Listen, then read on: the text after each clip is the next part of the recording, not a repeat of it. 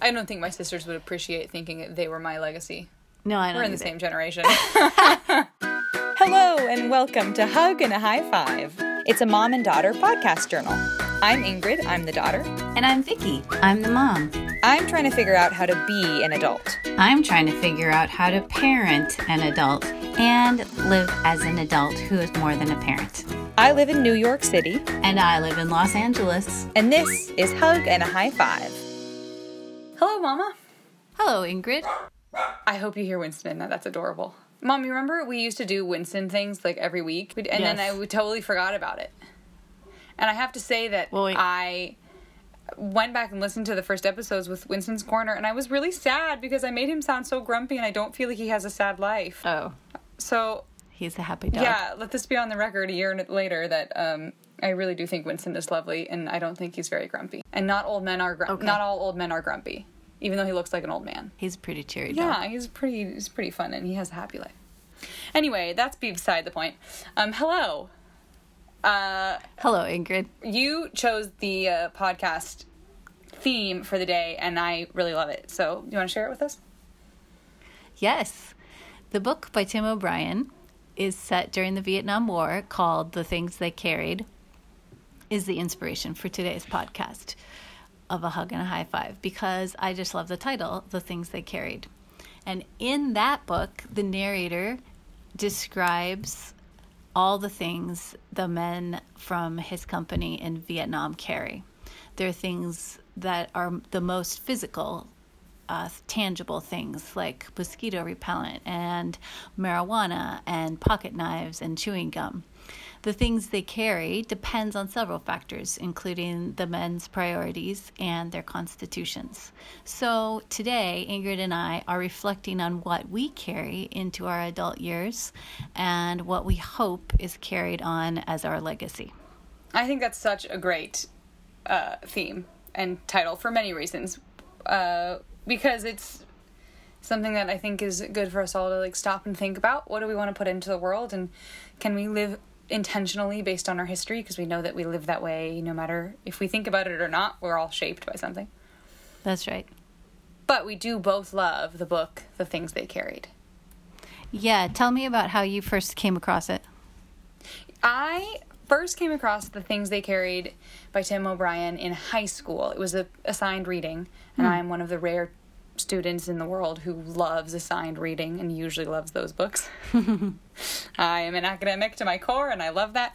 And there was only 1 year when I did AP, and any AP course, actually. I only did one AP course in high school because I wanted to do other things and not homework particularly. But I loved the year that I was in AP because our teacher was so inspiring, and she kept the bar high. Her name is Marilee Malott. She kept the bar high without being, while still being inspirational. So I read it, and I just read it, and we talked about all of the symbolism, and truthfully, I couldn't really go back and tell you the depth of the storyline of the things they carried. But it really gave me a deep appreciation for the Vietnam War and the intricacies and the vagaries of that war. There's nothing less black and white, it feels, than the way that people feel about the Vietnam War. Mm-hmm. And secondarily then... Oh, sorry, go ahead. Oh, I was just thinking that I heard an English teacher once say the best way to kill the value of a book is to assign it as high school reading. I believe you. I think they were talking about true. To Kill a Mockingbird, which has endured past high school reading because it's such a good book. But they did say that made a dent in the quality of the book. I have to tell you, almost all of the people that I talk about To Kill a Mockingbird with respond, "Oh, I should read that again. I don't think I liked it, but I should read it now." And it's true. Which is so true. Everybody should read To Kill a Mockingbird in their later years in life, at least once, if not twice. And not to diminish the book, because also this does this also, but in this case, there's a pretty well done movie of it too. If they wanted to start there, they could, and Gregory Peck would probably be inspirational enough to go read the book. He does a good job playing Atticus Finch. Yes, that's true. So my experience with the things they carried are initially from you, and then I mentioned it to a friend of ours who is a teacher of English as a second language in a community college, and she thought it was an excellent book. She loved talking about the Vietnam War era to her English students. She likes to teach English as a second language through kind of contemporary culture, and she I'm not sure that she has her students read it because it would be a little difficult for them, but she talks about it and refers to it. That's interesting. Yeah, I mean, it was difficult for me just because it's not a linear narrative. I suggest every listener go read this book at some point, but know that it's not linear. It is very oh dear. Flashback. It had flashbacks. It jumps around. It flashes back, but it's metaphoric. That's what I meant. It's metaphoric. There's a lot of things that aren't particularly realistic, but Tim O'Brien, he's writing about his own experiences in war. And he says they aren't like factually realistic, but they are realistic to my experience or to the extreme. Like there's a very famous scene in the book where a woman comes to camp, comes to Vietnam and like visits them in the war, and she's just a girlfriend of one of the soldiers. He's like, okay, I know that wouldn't really happen. There'd be so many political hoops and like to jump through, safety, all the things. But all of the like symbolism of her being there in the story and the way that she changes based on her circumstance makes a huge difference in the way that the reader then gets to understand the experience of being in Vietnam during the war. Wow. Anyway, yeah, it's fascinating.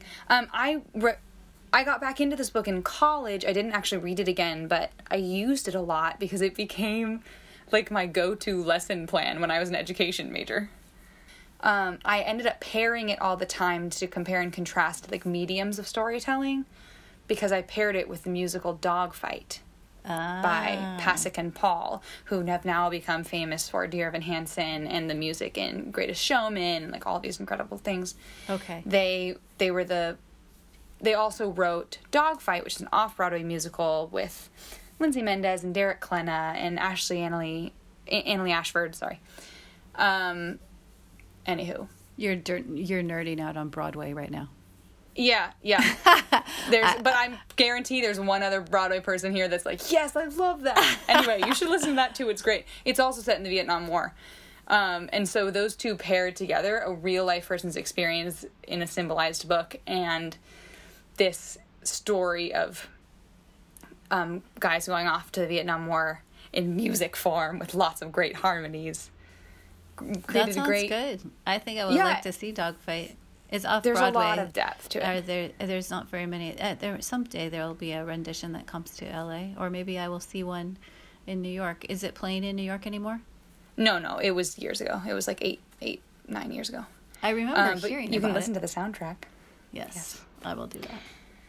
Anyway, this is not about the Vietnam War, but the title is inspiring. The poetic title is what's carrying us forward. So the things that I carried, there are some things that I carried, and it was actually kind of fun to think about. Like, what did I carry from my life as a child into my older years that I carried on to you? Now, I have some legacy. You don't have as much legacy yet, but although you could probably say your sisters are your legacy or have... I don't know. I don't know how the word legacy works, really. But anyway. I think you decide how it works. I don't think my sisters would appreciate thinking that they were my legacy. No, I don't. We're in the same generation. You don't have a legacy. You're my legacy, and hopefully other people are too. Anyway. Yeah. But for my parents' legacy, particularly in this instance, I was thinking about my mom because of the mother-daughter connection. Yes. So something that I carried forward is reading stories aloud. I love reading stories aloud, and one of my happy memories that was a daily memory when I was little, and I don't remember when it stopped. Although I remember different houses I lived in, so I'm guessing it stopped maybe 3rd grade. Maybe when I started reading more, it stopped. Maybe 4th grade. But my mom would read me stories at bedtime. She would read to me a chapter of a book. And I specifically remember Heidi. I remember Little Women. I remember lots of Nancy Drew books. So those were all happy memories of. That is a legacy I definitely carried forward to you. That is such a good memory. Oh, I didn't know that was... I don't think I've really heard a lot of stories of you and Grandma, particularly. Well, it's funny because I have a long time since I had memories. My memories are a distant past. And so, but that is, when I think of memories of my mom and things I carried forward, that is definitely the first thing that comes to mind, reading aloud at bedtime. My mom would sit next to me on my bed. You know, I was the only girl. I didn't have 2 sisters. I had 2 brothers. So they were in a different room. And she would read Little Women or Nancy Drew or Heidi. Those are the ones that stand out the most to me. Yeah. Oh, I mean, we read a lot together as a kid too, but it was the 3 of us because the 3 of us were in the bedroom, all the girls. And I've always loved reading out loud. I think it's interesting that I love to read out loud because someone that's dyslexic probably wouldn't, but I do. I really love it. And there was a time, I don't know, at one point I was reading out loud with like friends around and some friend just looked at me and said, "You're really enjoying this right now." And I thought, you're right, I really am. I really am. I really love it. I do think it's a good way to like connect with people, and you're creating a story that you're both envisioning at the same time. And you can talk about the different pictures that you have. Yeah. Yeah. Then you have a really... I also feel so... Oh, I hate it when people are like, I don't want to read this out loud. Let's just each read it silently and then look up when we're done. I'm not reading then. I'm just thinking about how much slower I'm going to read it and how much I'm not going to comprehend. And then everyone else has looked up and I still haven't read a single word. That is super anxiety provoking. Okay, so just reading out loud is a legacy that we'll both carry forward. Yes. So Mom and I have a note on our phones that we type through when we each have an idea about the podcast. And so you created this one. Mm-hmm. And I have to say, when I first read the prompt, the things that came to mind were not very positive. I don't know. I immediately was like, well, I'm going to bring a lot of trauma into my adult life.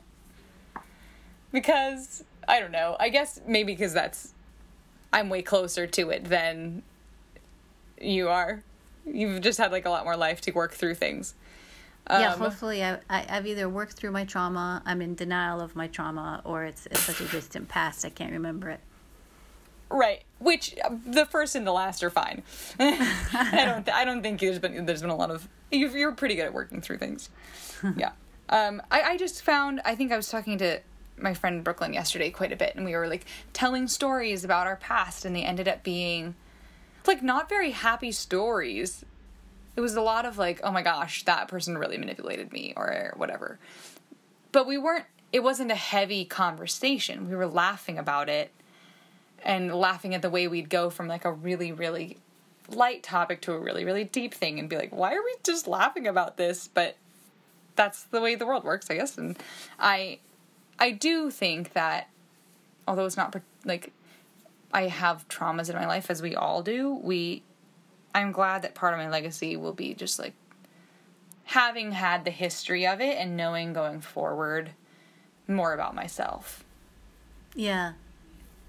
Yeah, a legacy that I hope that you carry forward would be the growth mindset of the resolution of, for my restorative strength of having learned something and made a decision to do something different next time. Right. Yeah. Yeah, I learned, we were talking about Enneagrams, which, is a whole nother podcast. At some point we'll do that. We'll just go through each of the personality tests one by one. Because if there's a thing that Mom and I just like geek out on as like things we can connect on as mom and daughter, it's personality tests. Yes. I think. We can talk for hours about those. The Enneagram we won't go all into. We've already done the Strengths Finder. But short version, it sort of describes different personalities in like 9 different numbers. And we were talking about how we each receive love and feel heard, and which people we have the hardest time with. And I found, Brooklyn asked me, like, well, which personality do you have the hardest time with? And I was like, well, there's 2 people that I feel like I have the most, like, trauma, I don't know, with, or have just, like, had a hard time with through life. One was an 8, and one was a 2, but the 2 was a really unhealthy 2 at the time, and 2s in stress go to 8. 8s love justice and activism, which is not, I mean, those are things that I love too, but they know what they want and they will stand on that forever. They're not going to back down from their opinion, and they are happy to verbally process it. And 2s, they're gut centered. Yeah. And 2s, which is one person was a 2 in stress as an 8, so it's like a little of both, but 2s verbally process especially, and they're like, please connect with me and work through it together. And I, as a 5, like, I need at least a day to think through anything before I know how I feel and into words and to have an opinion. And it's so stressful, but to be asked for that sooner. So I end up being really easy to manipulate when I want to please someone before I actually have anything to give. And I won't go into those stories because I want to respect those 2 individuals. But if you ask me about like the trauma that has shaped me, a lot of it has come from those kinds of situations. And I just realized, like, being in a place now to be able to say, oh, when you ask me for my opinion, I'll come back to you tomorrow. No, like, legitimately, I don't have an opinion yet. And being okay saying that, which then, like, protects me from conversations too early or having to try to stand on something and wax poetic on an opinion I don't really care about yet. And I don't become manipulated so often. It's so healthy to think about it and to say, you know what, I will have an opinion on that, and I will come back to you when I have it formed. Right. But I won't be pressured into giving you an opinion now. That's something I had to learn in life, and that's hard. So I'm glad you're learning that, even if it's trauma and heartbreak that you're carrying forward. I guess everybody probably has that. Self-awareness and self-discovery is something that is especially healthy to go through in your 20s. Yeah. And I'll definitely also go to counseling to work through that. Because I do need to work through it. I do. And I will. I really am in the process of doing that right now. Conversely, on a lighter note, thinking back to my memories of things that I carried forward from my childhood was the love of visiting museums. And especially not just art museums, because I liked that to a degree when I was a child. I would say I've grown to like that a lot more as an adult. But I loved the living history museums. Yeah. And I grew up in Minnesota. So the Fort Snelling was a place that I loved to go, which was a living history museum. Yeah. Where people, there was a blacksmith. And I loved, that was really fun for me. And I loved, going to the Betty Crocker Museum. And we would go there in the summer. My mom would take us on these trips, and it was kind of once a year thing that we would do. And when I was little, I thought that Betty Crocker just got a new hairdo and a new outfit each year. And I didn't really realize it was not the same person over like 70 years. And she kept looking young. But it was weird. But her hairdo changed, and I used to look at the picture and say, "Oh, I like that hairdo, and I like that pair." It was just like the era, that particular decade that it was from. I am just like, as you're telling this, remembering that Betty Crocker is not a real person. Well, I know, and I thought it was a real person too, and I think I was very sorely disillusioned. Sorry, everyone. Spoiler alert. When my mom was like, "Oh, well, that's not a real person." I remember. What? I've been to Minnesota, but we didn't go to. I don't think we went to the Betty Crocker Museum. When we were there. No, it's a factory. There was somewhere I went with like not Martha Stewart. Nope. Julia Child's, like a remake of Julia Child's like home kitchen. Oh, that's the Smithsonian. American History Museum in Washington, D.C. Yes, small little museum there. The Smithsonian. Okay. But with the Betty Crocker's it's just a factory? It's not a real museum? It's just a factory. No, you could go on the factory tour and kind of see where it was a total Mr. Rogers visit. You could see where they, cute. boxed the cake. Yeah. The cake But you mix. used to go there with your mom every year. Yeah. I loved it. So that's something I carry forward, and I hopefully you have memories of going to museums and living history places when we had a chance to. I mean, I'm learning more and more just how egocentric children are. There's they are always thinking about themselves, and they're asking their mom and dad for everything, obviously. Because I'm it's always continuing to dawn on me how much of a theater person you are. I don't know how I didn't think about that as a kid. Your mom and you, I guess because you weren't doing theater actively. Mm-hmm. But I think a lot of theater people love living history or interactive history because it's storytelling and it's interactive things, and you love those things, and I love those things. Totally. There was a time when I really thought that I was just going to work at Williamsburg and have the weird accent and do the full thing. I love those things. They're so fun. Well, one of a favorite memory that we have that we retell is that you dressed up kind of in your little prairie bonnet and your long skirt and your plaid shirt. Not completely authentic Laura Ingalls Wilder, but we went to the Little House in the Big Woods when we went on our Laura Ingalls Wilder tour. This is a moment of pride for me. And a little girl came up to you. You were, what, I don't know, 16? No, I don't think I was in... 15? Was I in high school? I don't think I was in high school yet. Maybe you were only 14. But you were dressed up, and a little girl came up to you and talked to you as if you were Laura Ingalls Wilder, and you slipped right into it. It was my favorite moment. Laura Ingalls Wilder has shaped more of my childhood than perhaps I should admit. It is deep within me. And I actually was talking to Brooklyn about this too today, because we were talking about the fact that, it's just also dawning on me that, as a kid, we read these books over and over and over again. And you're like, Dad, read the book again, or Mom, read, And I will ask you guys questions, be like, who is that? What's the name of that worm in Busy Town? What is that, random facts about these stories? And you know them. You know all the facts about these little kid books.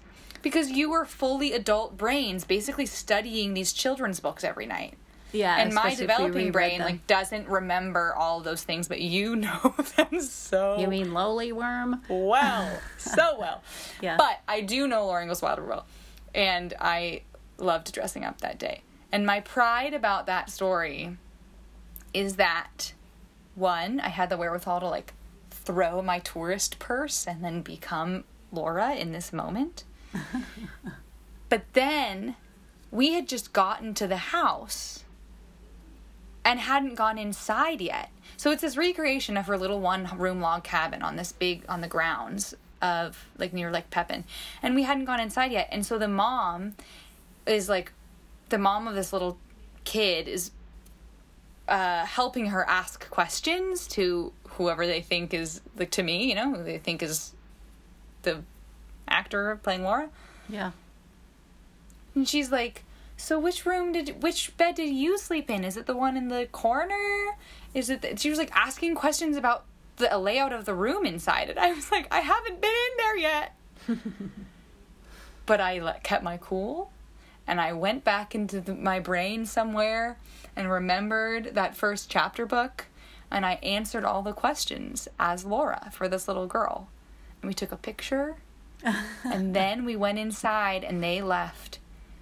And Dad read through the tourist book later, and I was right on every account. Woohoo! The true I'm living so history proud of actor that. that you are. As an actor and a historian. That is something you'll carry forward, definitely. The things they carry. The living history. Just the pride. The living history. It's actually true that a lot of the things I wanted to write on my list of the things that I'll carry into adulthood, I wanted to keep starting with the word like that I have pride in, and then I stopped because I felt like that was like, weird to say over and over. But I have a lot of pride in my parents and the way you raised me. Well, And thank you. I like brag about you to my friends about the accomplishments that you have and the ways that you have been intentional in my life. And I'm really proud of you as my parents. So that, and I this like is that not is something just being said for our podcast, but it's picking a smile on my face. I promise it isn't. It isn't just being said for that. Because that was like the first thing that I wrote after heartbreak. That I'll take into adulthood. That was the second thing in my mind. Because you have raised me well, and I think part of that is that just that your own like intentionality, and I think that I will take into adulthood. And I'm practicing it already, just like being intentional in my life with people. Mm-hmm. To do things that show that I'm intentional. You wrote note cards on yours, and that's something that I love too. Just like a handwritten thank you card. Mm-hmm. Like tangible actions to show love and appreciation. I don't want that to be a lost art. Yeah. That makes my heart happy, because if there's one thing that I have tried to be in my 23 years of parenting you, it's intentional and deliberate and very thoughtful about. I've read so many different parenting books and sought so much information and tried to do things intentionally, so deliberatively. So and even when there are things that there's not like a getting wrong particularly, but even in places where it feels like, oh, that was a mistake for this daughter in our lives, you know. Yeah.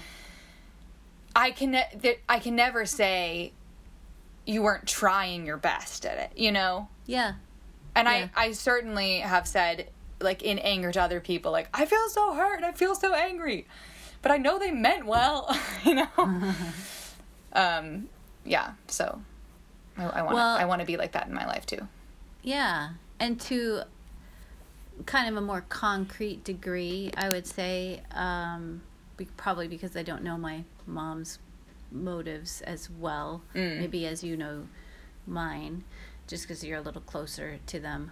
But that note card writing is something that I wrote on my list, and I wrote my list without seeing your list. And right.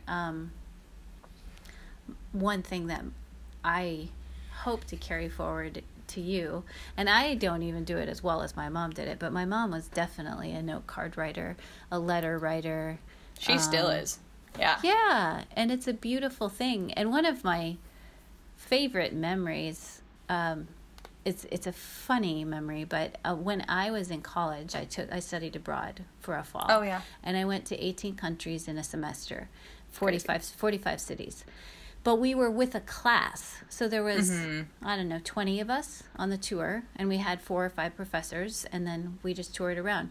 But back in the olden days, when people used to mail letters before they had technology, computers in their hands, my mom had our itinerary, and she had the address of each place that we would go. And she would write ahead. Now, we changed cities. We were gone for 15 weeks, and we went to 45 cities. So we changed cities several times a week. And my mom had sent me a letter in almost every single city. And then I only talked to them on the phone maybe a handful of times. Yeah. Not very often. But my mom asked me one time, who in your group is not getting any mail? Because I think I commented. I was like, Mom, before we get here, I already have a letter in the mail. As soon as I get to this new place, I have a letter. It's so great. And I said, but some of my friends are kind of getting upset because they get no mail. And so my mom said, who's not getting any mail? I'll send them letters. So there was... She's writing to like 20 people. Well, there was 2 or 3 boys on our trip. My mom had never met them, never seen them. They were from different places of the country because we came together from all over the country. And they would get mail from my mom. And she would tell them stories just of everyday things. Like, we're repainting the bedroom.